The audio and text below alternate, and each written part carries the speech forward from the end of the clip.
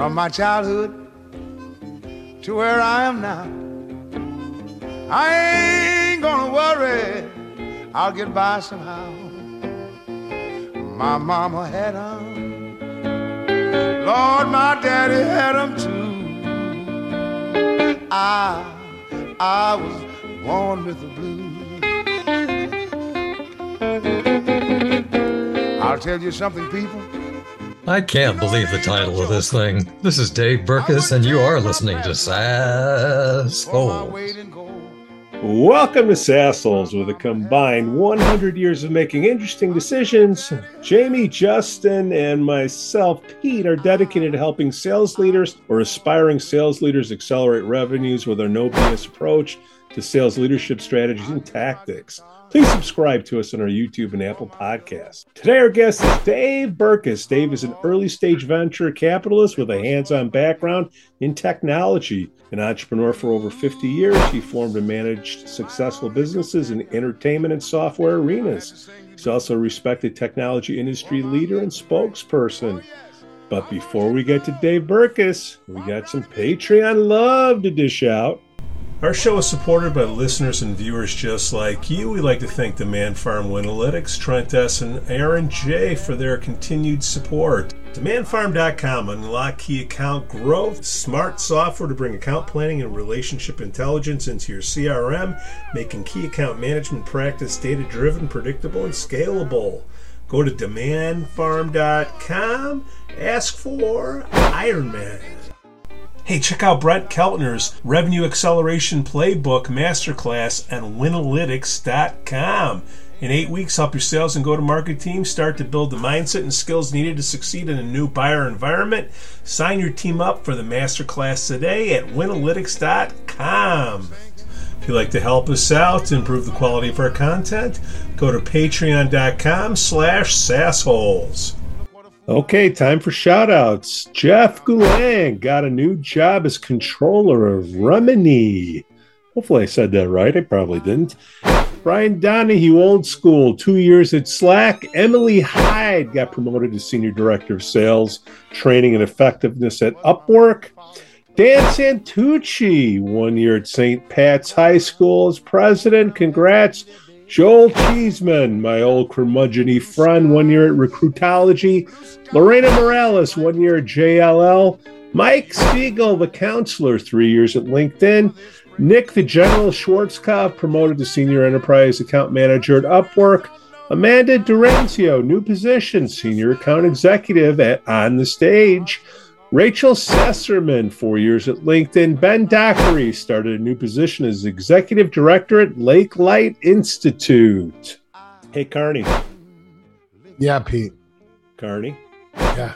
Come on. Let's go. It's horrible. What do you call a beehive without an exit? Unbelievable. Please subscribe to our YouTube channel. You can't even give me a badge. It's Nothing? just so bad. That is not even beyond worth. I just want to get over with this. It's painful. All right. Dave Burkus, thank you so much for joining us today on the show. Hey, Pete. Glad to be here. Angel Investor, you are one of the originals, man. First of all, for the new people that come to our show, because we get a lot of new salespeople, a lot of new sales managers, what defines an angel investor? I mean, do you come from, out of the sky and halo over you, or? That's me. I sold my computer company in 1990. I ran it for the public buyer for 3 years, and then took that money and started investing in entrepreneurs, because for the two businesses that I'd run from the age of 15 until then, which was about 50, I had never had a coach. And I decided it was time to do that. And so I wrote a book in 1993. I wrote it in 94 called Better Than Money. And the whole precept was one I've repeated so many times now that I don't want to repeat it again. But it basically says you don't take dumb money, you take smart money, because these people can do. And the whole book lists what they can do in 5 sentences. But I don't want to do that, because then you'd never buy the book.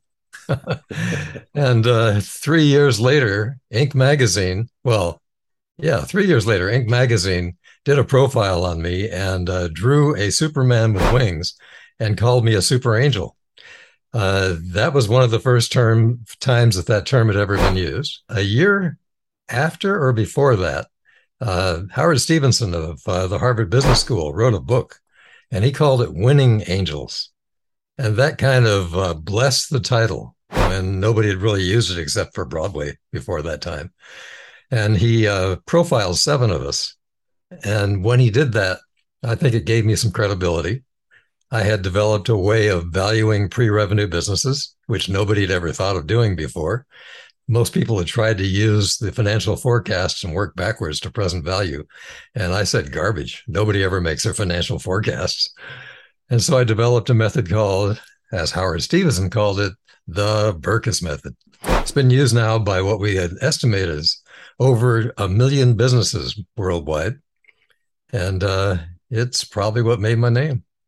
Now that method, when you look at an investment, now I'm going to butcher this, but you give a certain amount of money, insert here $2,500, you're betting on the people themselves, right? The concept. How does that work, Dave? First of all, the numbers were 50,000 to 1 million, and sometimes more. So the 2,500 sure sounds. Bottom lunch. Insert number here. Bottom lunch, right? No, these were early days. Yeah. And in the early days, it was easier to have a hit because there was far less in the way of competition for the money. And when I first started in 93, the only way that I could get deal flow was because it was before the internet could help me, and the entrepreneurs didn't know how to find me. So I went to the vice president of Silicon Valley Bank, and whom I'd known, and said, I know you probably turned down a lot of early stage businesses that you really can't finance, but you'd like to if they were bigger. Why don't you hand me the ones you like? I said the same thing to a venture capitalist in Orange County, California. And he said the same thing. It's a great way to say, and I invented that term for myself, yes, but instead of no. And so these people handed me my first deal flow, and some of those deals turned out to be really good, and I handed them right back. So you're not considered a venture capitalist; you're considered an angel investor, right? Does that delineation mean pre-revenue or just very early stage before the venture capitalists come in? Jamie, that's such a great question because there has been such a change. When I first started this, there were 2 groups.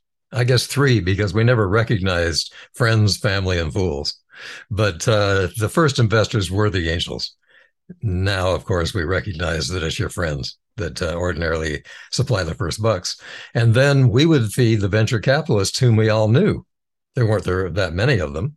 And the ones we liked that we thought would help our reputation and the companies, we would feed to them.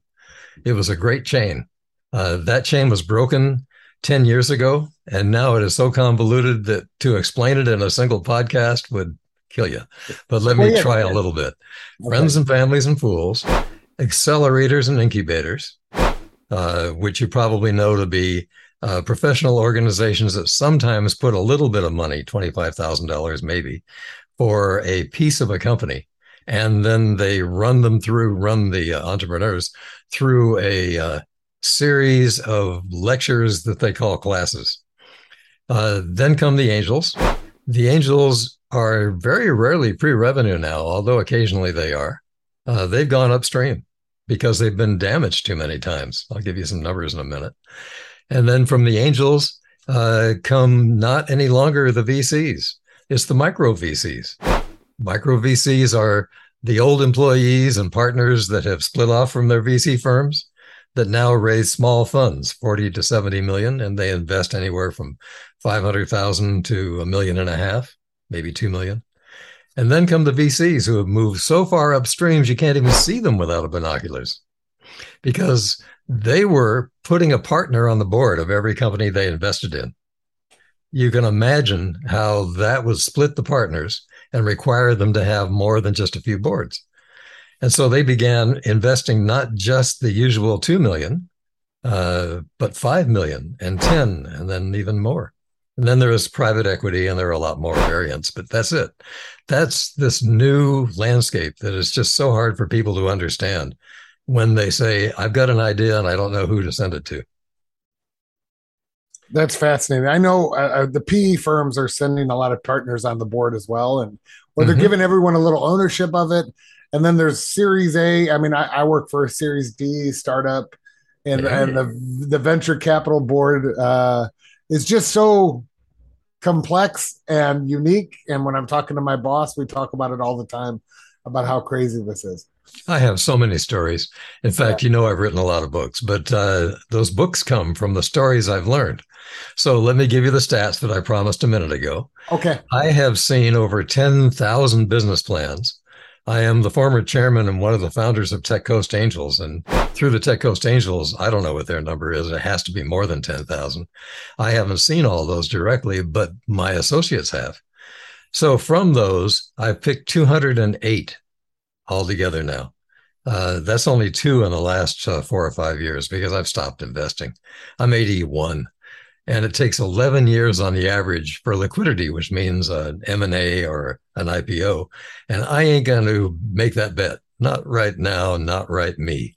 So I've invested in 208. 39 of them have gone public or have been sold at a good profit. About 46 or 7 of those in that range have gone broke. And I haven't heard from the other 100 and do your number, 112. I haven't heard from a lot of those CEOs because they go silent. They may or may not be in business. And you try and ferret out what they are by looking at their website. If they still have a website, we usually count them as a business. If the website is expired, we know that we don't. It's a difficult business. And you can't recoup any of that money, right? They just they get it. No. And in fact, the way we invest used to be in plain old common stock, and then it was preferred stock. And then Y Combinator came along 15 years ago and said, wouldn't it be great if we didn't have to have legal fees? Let's give you this thing we call a SAFE, a simple access to funding something or other, SAFE. Yeah. And a SAFE is nothing but a single piece of paper that promises you that someday you'll get equity whenever there's a round. Now, that's not debt and it's not equity. I can give you lots of things about why you never want to use a SAFE. I hate them. Most angels hate them. VCs won't touch them. And yet that was the way that Y Combinator made hundreds and hundreds of investments. Simple. Wow. Anyway, that got off the subject, but on the subject, you don't recoup your money. In a liquidation, a preferred stock, which is what we normally invest in, gets its money before the founders and the early investors' common stock. Do you know how few times I've ever gotten my money back on any kind of a liquidation? I think I can count on one hand. Maybe I can't even get that far. It just isn't much at all. But Dave, you got some stories where you have recouped. You want to share a couple? Yeah, well, I can. First of all, let me give you the one where I didn't recoup anything. There are a lot of those. I'll give you 2 of those, then we'll at least set the stage for the bigger or the better ones. Okay, all right. One of those was a company in the industry I came from, which was hotel computer software. I was one of the very, very early creators of software for hotel reservations and hotel front office.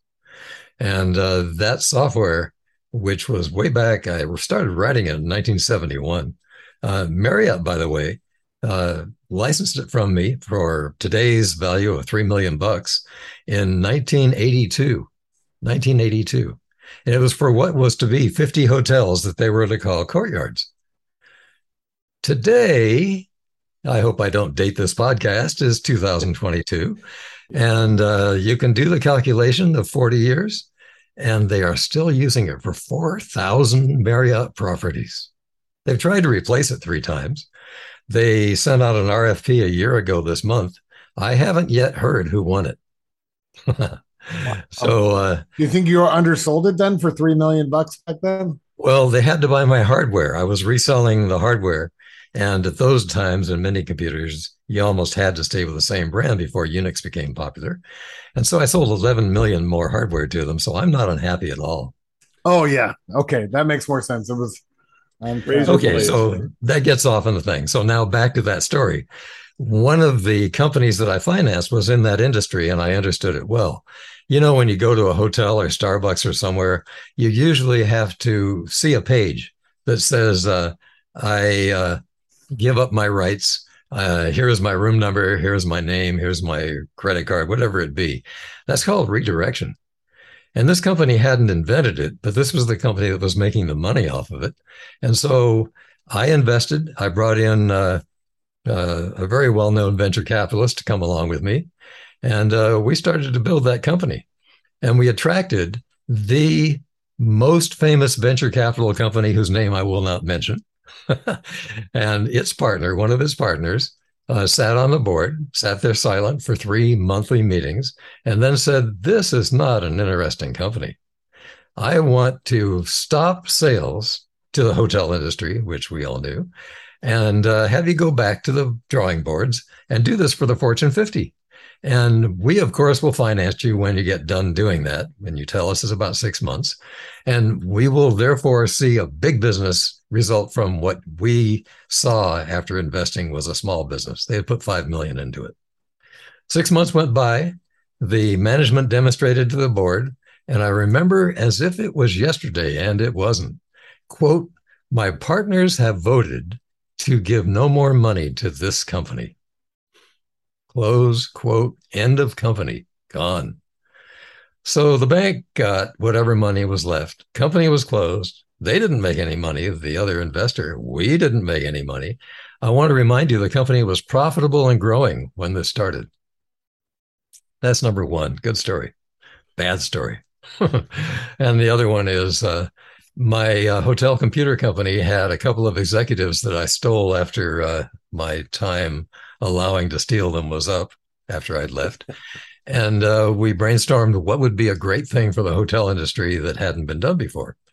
And in those days, which was 1996, 7, and 8, cell phones were analog. You guys remember that. A lot of the listeners will not. And analog phones could not roam. You'd pay $1 a minute in New York if you were in Los Angeles, if you came from Los Angeles. So you didn't really use your cell phone. When you went to a hotel, you'd use the hotel phone, or you'd ask your assistant or somebody else to call the hotel room, but you'd be stuck. You'd be waiting for that call. So we said, we have the answer. And so we went to Korea. We had a chip put into a analog cell phone that redirected the calls. When they came into the room, it would be redirected to this cell phone, which you could put in your pocket and go play golf or go to the restaurant. And that phone in your pocket would ring rather than the room phone. Not bad.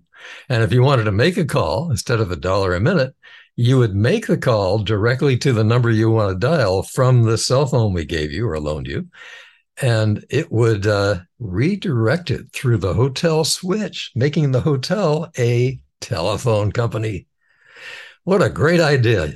Sounds good, doesn't it? It does. I'm waiting for the why this didn't take off. Right. And so there were 3 of us. And we made this thing with the help of some others. And you heard about the Korean company and all. And we had them in Ritz-Carltons and L'Ermitage and Waldorf Astoria and lots of great 4- and 5-star hotels. Expensive big switch in the hotel switch room. And then these phones in every single room and 2 batteries so that they wouldn't run out of batteries and a charger. All of this in a room, right? So, 800 of them in a hotel, not small at all and not cheap. And I decided to lease them because I figured I'd be Xerox. Xerox made a lot of its money leasing the 901s and the 908s because they would lease them forever. And that was a very bad decision. I'm telling you this now, in confidence. So 3 years later, we read in every paper in America that the digital phone had been released with roaming plans. You could buy the phone for $40 in those dollars. You could roam by buying a plan for $40 in those dollars. And so every one of us who traveled, even me, even though I had those phones everywhere, still went out and bought a digital phone. And all those phones and all those hotels went fallow. That when the lease was up, they would make the call, take your damn phone and take your switch and take these batteries and put them wherever you want to put them. And that was the end of and the beginning of a garage full of things for each of the three of us. Two of them in Boston and one here. And so I lost. I was the only investor. I lost $1.2 million on that. And the question I'm asking as we talk on this podcast is, who in the hell didn't know that there would be digital phones? I mean, how were we so insulated? Weren't there at least 10,000 people in the industry that knew digital phones were coming? And the lesson there is obvious. Why didn't we do any marketing, any research, anything that would tell us before we lost the money? Well, that was one story. That was two stories. I'm done. Those are the bad ones. And there are a lot more, but I'm not going to tell them. What is the main? Sorry, I love that story because I watched your TED talk when you talked about it as well. I told that story. Yeah. What is the main? Like you said, there was 260 plus companies that you invested in.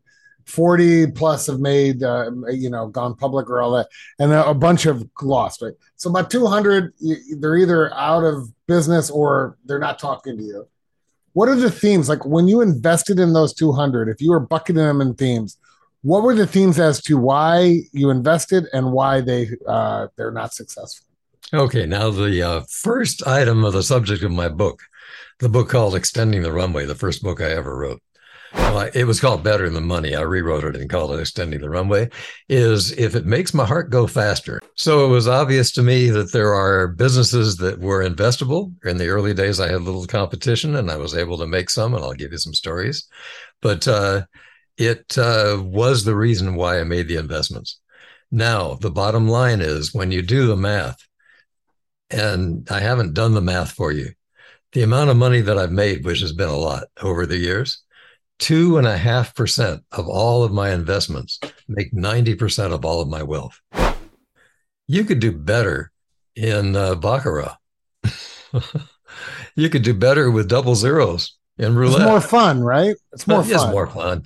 Well, it takes a little longer in my case, 11 years rather than about 30 seconds. But yes, that is how it happens. What about the people? I would always say it's also got to be the leadership and stuff like that. Like if you got to meet with them, they got to be smart, they got to be bright, and you got to be aligned to them, like sort of like in how they see the world. Is that true, or is it usually more about technology? Isn't that Jamie, part of the you were in one of purpose those businesses, so you know that's true. I know. That's why I joined. That's why I came. I was working at a company. I bought the company called People AI. I bought it. I was a customer. And then I said to them, let me know if there's anything ever opening because I love this product. And then I met the people and stuff like that, and I came over.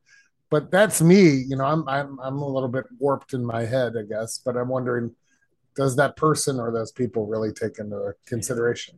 All right. So now I'm going to play Carmack the Magician. You said People AI, so it was probably between 2008 and 2009. Say that again? No, I just joined. I've only been here about 7 months. They invented the name between 2008 and 2009. Yeah, probably 6 years ago. Probably invented the name, but the company's been around for 6 years. If it were the year 1998, your company would be called People.com. Yes, 100%. And if it were 2008 and 2009, maybe a little later, it'd be called People AI. Yeah. And I don't know. Next year, it'll be People Robot. It'll be something because people want to have, inventors want to have some kind of a name people recognize. Yeah, I mean, I joined the company because I love the product. So it made my heart, like you just said, your heart I met the people. And then to me, it was the venture. Like we've got Iconic and a couple other venture capital big names behind it. Good. With a lot of money. So I'm sort of like all three of those, check. When can I get started? Okay. I'm not going to ask you how it ended. It's still going. Now, my next question is right now, today with Silicon Valley the way it is, as you know, the valuations have gotten out of control and there are layoffs going right and left. As an investor on the outside, or not, you're still involved, but as an investor looking at it from that glass, this correction, one is probably overdue, and two, Mhm. how long do you think it's going to be before the Silicon Valley licks their wounds and gets going again?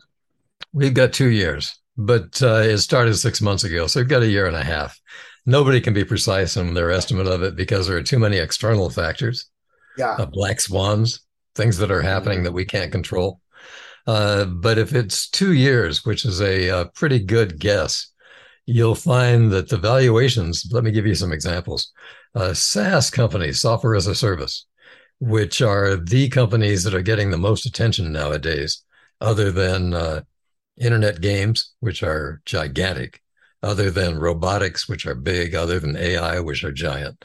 Uh, those businesses, SaaS businesses, are down to 56% of their value Mm-hmm. as that value was stated in December of 2021. Every one of the early stage businesses, especially, are down, but that one is kind of shocking. We can expect a pre revenue business to get about a half of the valuation offer it would have gotten 6 months ago, 7 months ago. And that's because we have to invest low to sell high, right? I mean, you've heard that one before. Yeah. And if Silicon Valley had gotten out of control, their lowest valuation was 5 million. They were giving 8 to 10 million valuation to startups with no revenue and no proof. And you mentioned a minute ago the team. Well, that's one of the things I talk about in the book. It's got to have a team, and if it doesn't have a team to get you to break even, you usually destroy a company in replacing people who were founders, and that hurts. So it's just one of the things you have to watch out for is that team capable of getting you to break even, which is a proxy for stability. So with all of those things and all those valuations down, it's a great time to invest. That surprise you? Right now is a Not great time to invest. Yeah. 7 months ago was not, right? Yeah, right. And so, if you invested 7 months ago, it was like buying public stock at the top. You didn't want to do that. You didn't know you were doing that. So one of the things I heard is every time the interest rate goes up by a point or 100 basis points, whatever, it ruins or takes away the SaaS multiple by 10 points. I've never heard that. Certainly, I don't know if that's true. I didn't know if that was math. I think it was just hearsay now that you've never heard that. I was like, really? I've never heard that. But it almost aligns in a lot of ways. But I think it's just somebody doing math. I was curious if you knew that. Well, I can prove the numbers as far as the early stage valuation. There are several sources. PitchBook actually contacts each one of the companies, which is a really good thing. And there are a couple of other sources like that don't go to that depth. But we get monthly reports, and those monthly reports are accurate, I think. And they actually drive people. So if they're accurate or not, they're believable. Yeah. Years ago, my industry, which was hotel computer reservations and front office, had 80 entrants that I could count in the US, and I did count them, and I was following them, and I was trying to value them based upon the number of employees or the number of installations they would brag about. And we would guess there were probably 80 more internationally. Now, of course, that number is a lot higher, even though consolidation has taken away the big ones. And so I would try and put a value to the industry, and I put 400 million. Now, remember, this was a long time ago. So 400 million is like 2 billion today. And I repeated that number often. And suddenly I began to hear that number back, not only in this country, but other countries from other people. They didn't know the source, but they knew that the industry was worth $400 million. And so the answer is nobody knows. This whole thing can be made up by a single person that happens to have a stage and repeats it often and often. So be a little aware that when you read it in the New York Times, it may have gotten two sources, but those sources may have invented the number. Oh, that's crazy. That's a great story and a great analogy. I agree with you what you just said. Well, another question I got for you is in regards to companies that are in high growth mode, right? And we're hitting this recession. What would be an indication to some of our listeners that it's probably time to polish off your resume? I think everyone should always have their resume updated, but polish out their resume and look for an exit plan, especially if you're in a growth company, a high growth company, or expected to grow company? Is there any indication that a sales rep or anyone can start realizing, oh, this is not?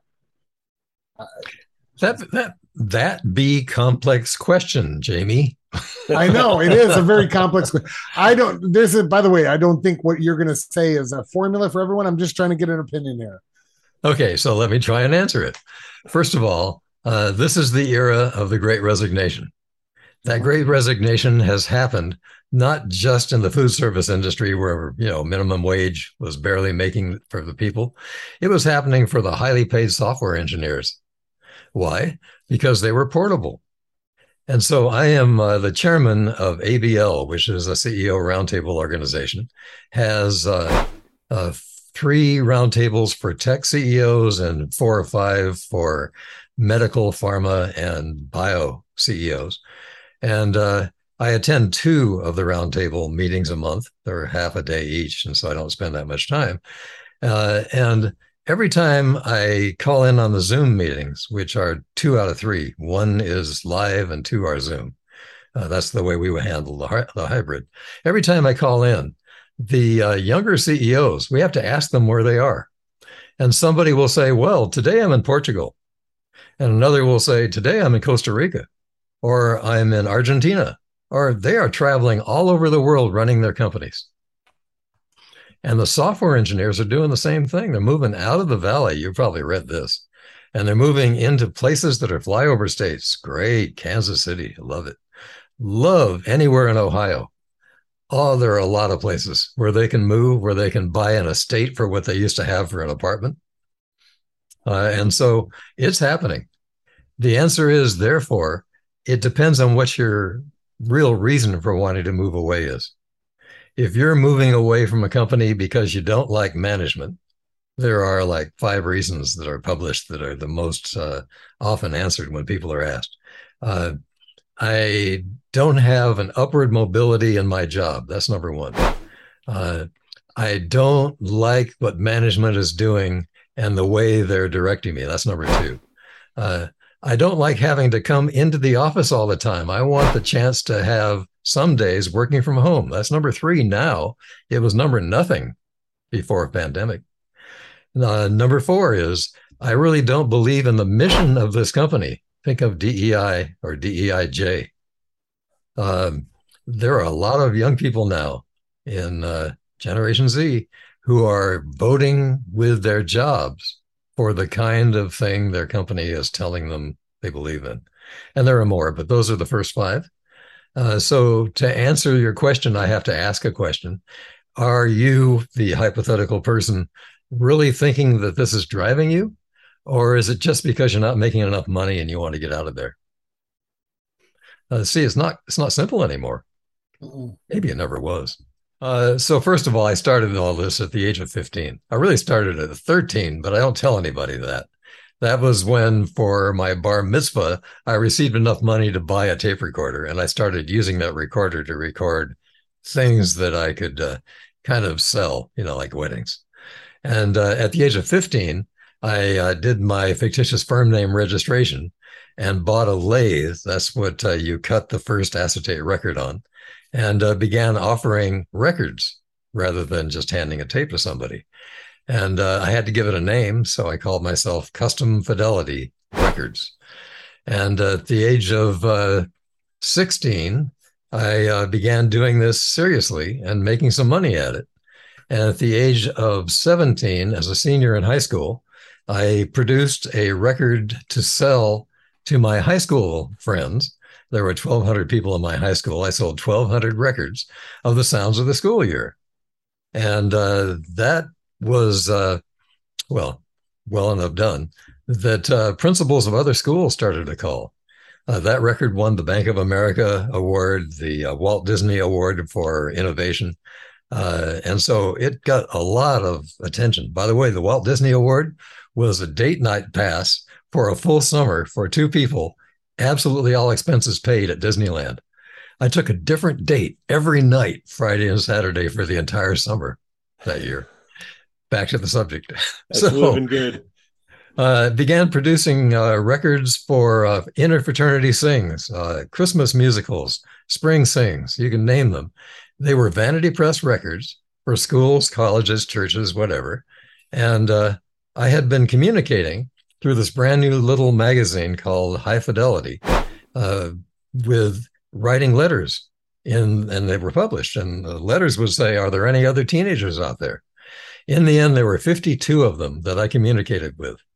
And although some of them turned over and new ones came along over time, it turned out that when I began doing this for a living, as I was a freshman in college, I communicated with the 52 and I said, send me your tapes, keep the money that you make when you charge people for making those tapes, and I'll give you 20% of the records that I make for you, give you back the records, you charge the organization and send me the money, less your 20%.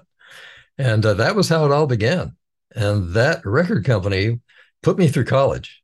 And 3 years later I made a lot of money. 3 years later, I built a building, 2-story building. And 3 years after that, we outgrew that 2-story building and I bought a building in Hollywood. And then I was heavy into vertical integration. We bought the record presses, the printing presses, the machines that wrap the covers, shrink wrap machines, the whole thing. So that in one building, you could come into our recording studio or with a tape and a week later walk out with a finished LP. It was the only company like that on the West Coast. What was the most famous singer that went through your building? Now, this is a few years ago, so you're going to have to stretch, and you may or may not remember. The Limelighters were a very impressive group on RCA, and their lead singer, Glenn Yarborough, was the first that we signed in the commercial label.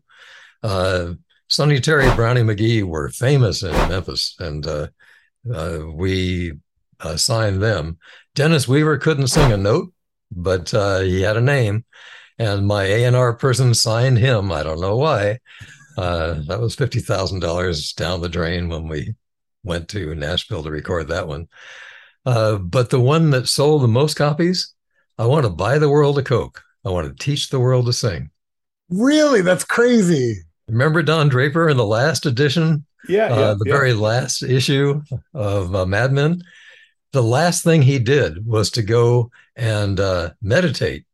And then his meditation produced the idea for the Coke song. That wasn't real, but that was the way it was played out. And the Coke song was gigantic. Everybody remembers who's been around in 1970, whatever years that was. 70s, 80s, yeah. The Kids on the Hill. Oh, yeah, I remember it all. Singing a song. So I know you said High Fidelity, which is one of my favorite movies. That wasn't an inspiration for that movie at all, was it? The name High Fidelity? Oh. No, and so there are other stories, and we don't have time to tell them. I know. I'm sorry. I tried to register the name Custom Fidelity. I tried to register it on the principal register of the patent office, and I was immediately sued by Audio Fidelity Records and by Mercury, who had a sub-label called Custom High Fidelity. And I didn't know anything. I was scared to death. I didn't know anything about how to respond to a lawsuit, especially a federal lawsuit. So I went to the law library in Los Angeles. I researched. I found what form I would use. I wrote to the judge, not on a form. And I said, I am a poor little teenager, freshman in college. I'd like to defend myself. Can I? And the judge says, sure you can, if you're really ready to do that. And I said, I can't do anything else. So I did. Took a year and a half. I filed all the forms. They filed all the forms. It was kind of fun because I called Billboard magazine and told them I was in the middle of this. I got a front page story called David and Goliath in Billboard.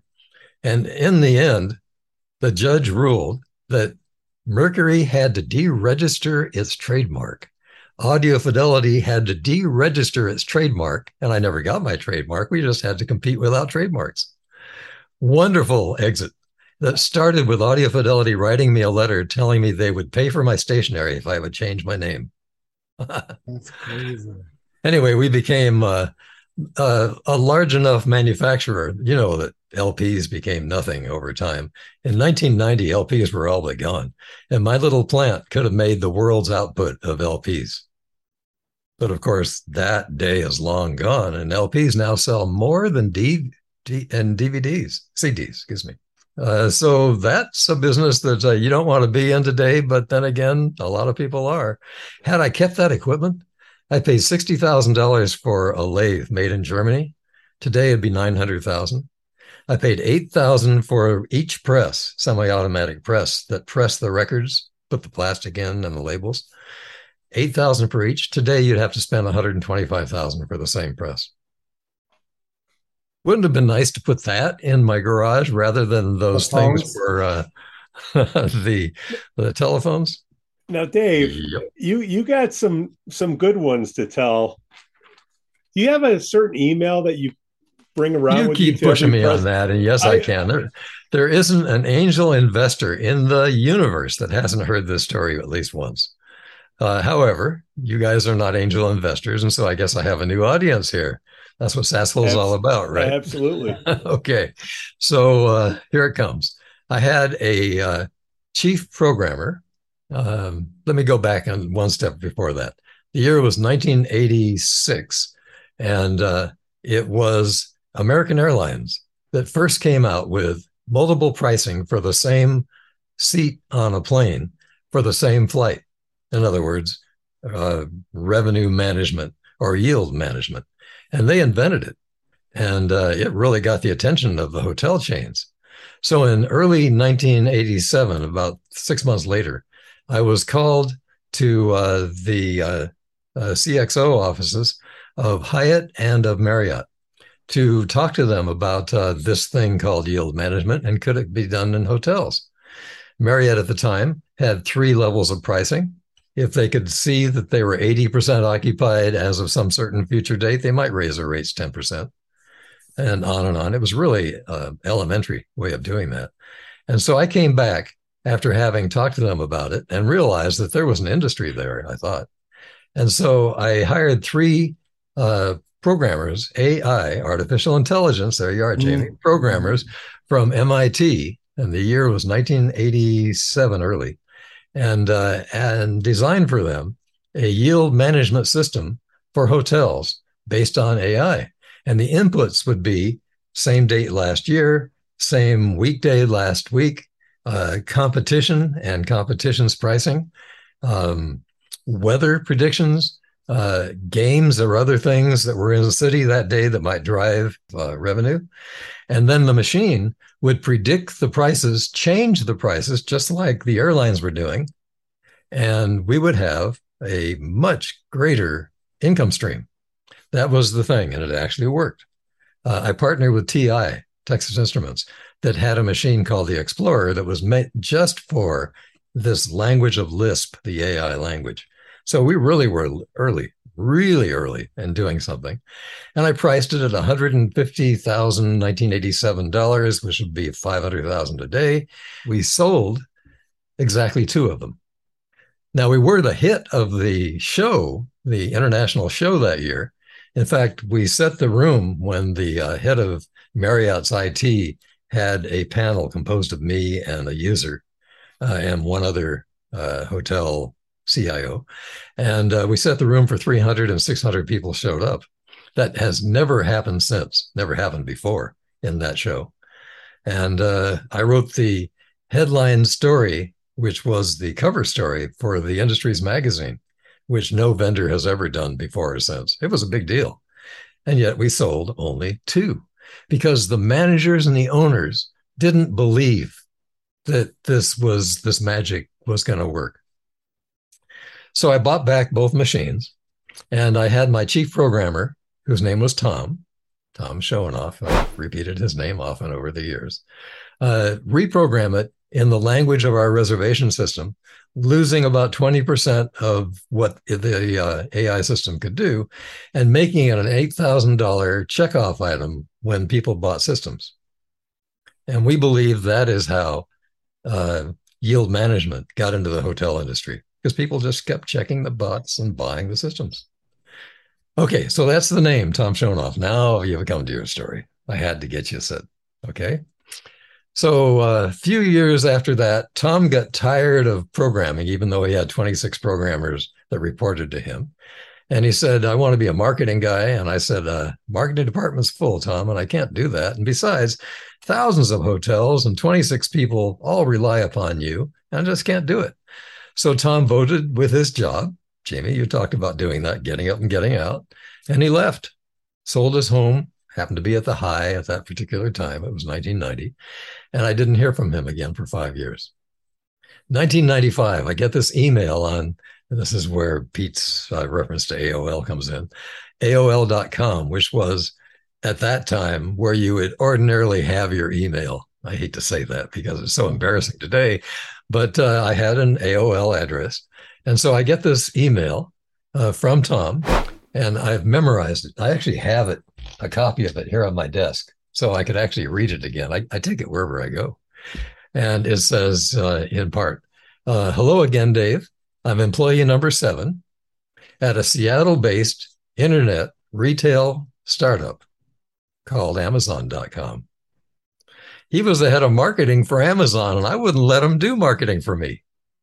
So he told the story in this one-page email about he and Jeff and the others stopping at 1 o'clock every day and packing the boxes in the hallway, getting ready for the post office that day. It was 2 weeks into Amazon.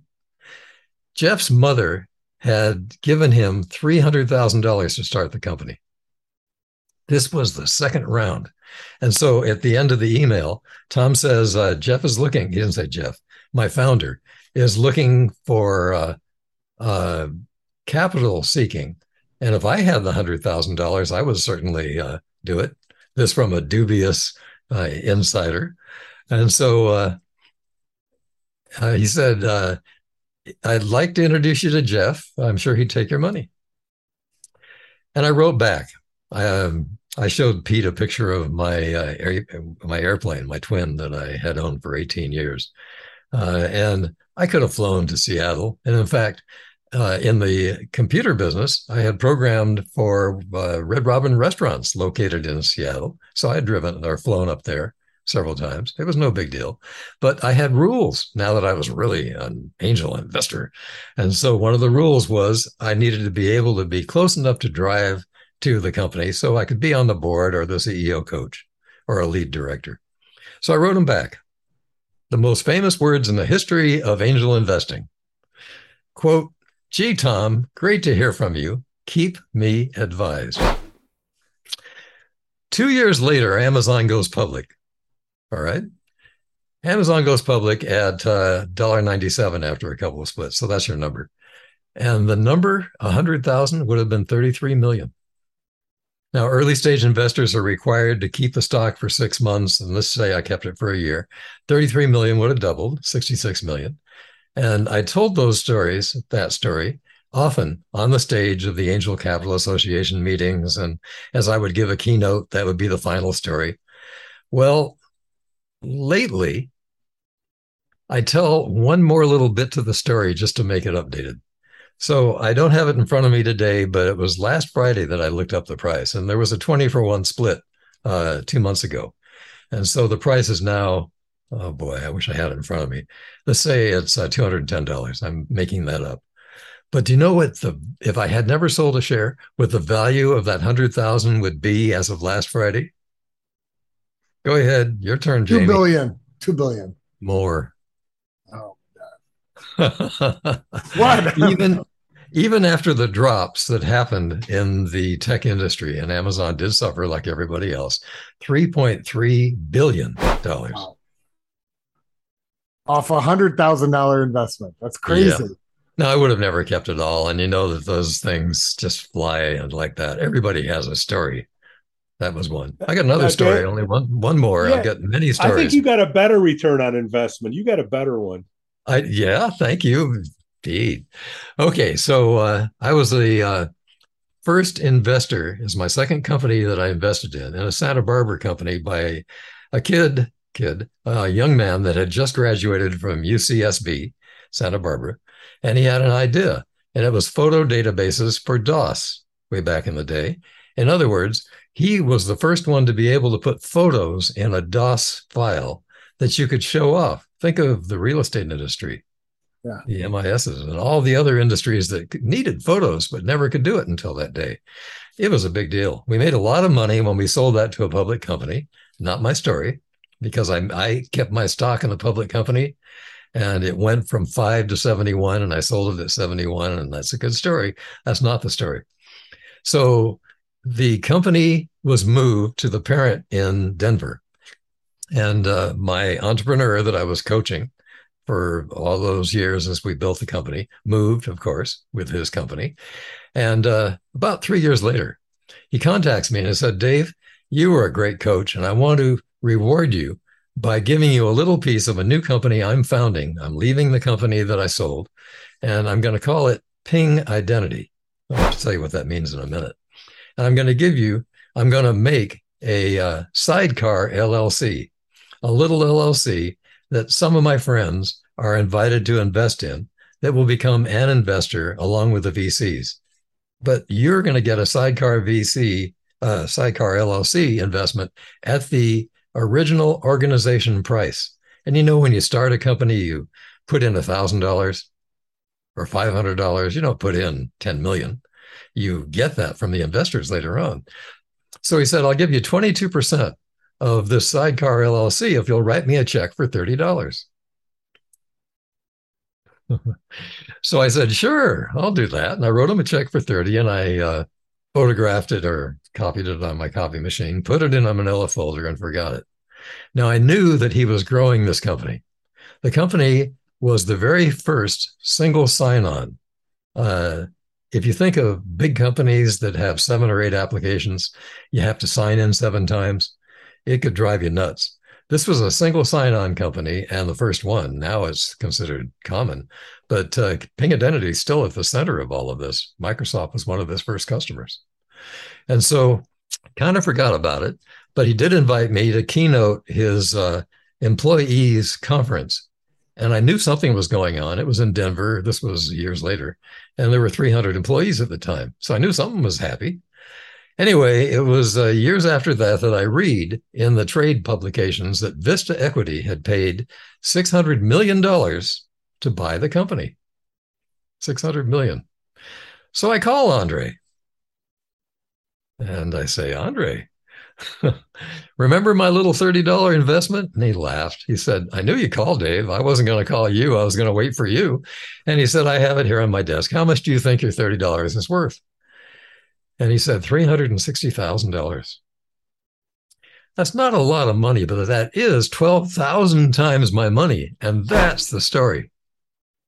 So I've been writing $30 checks to entrepreneurs since that time. None of them have made anything yet, but who knows? Someday a $30 check could be worth another 300 and something thousand dollars, and I'll have another story to tell. Dave Berkus. Oh man, I could hear that 100 times.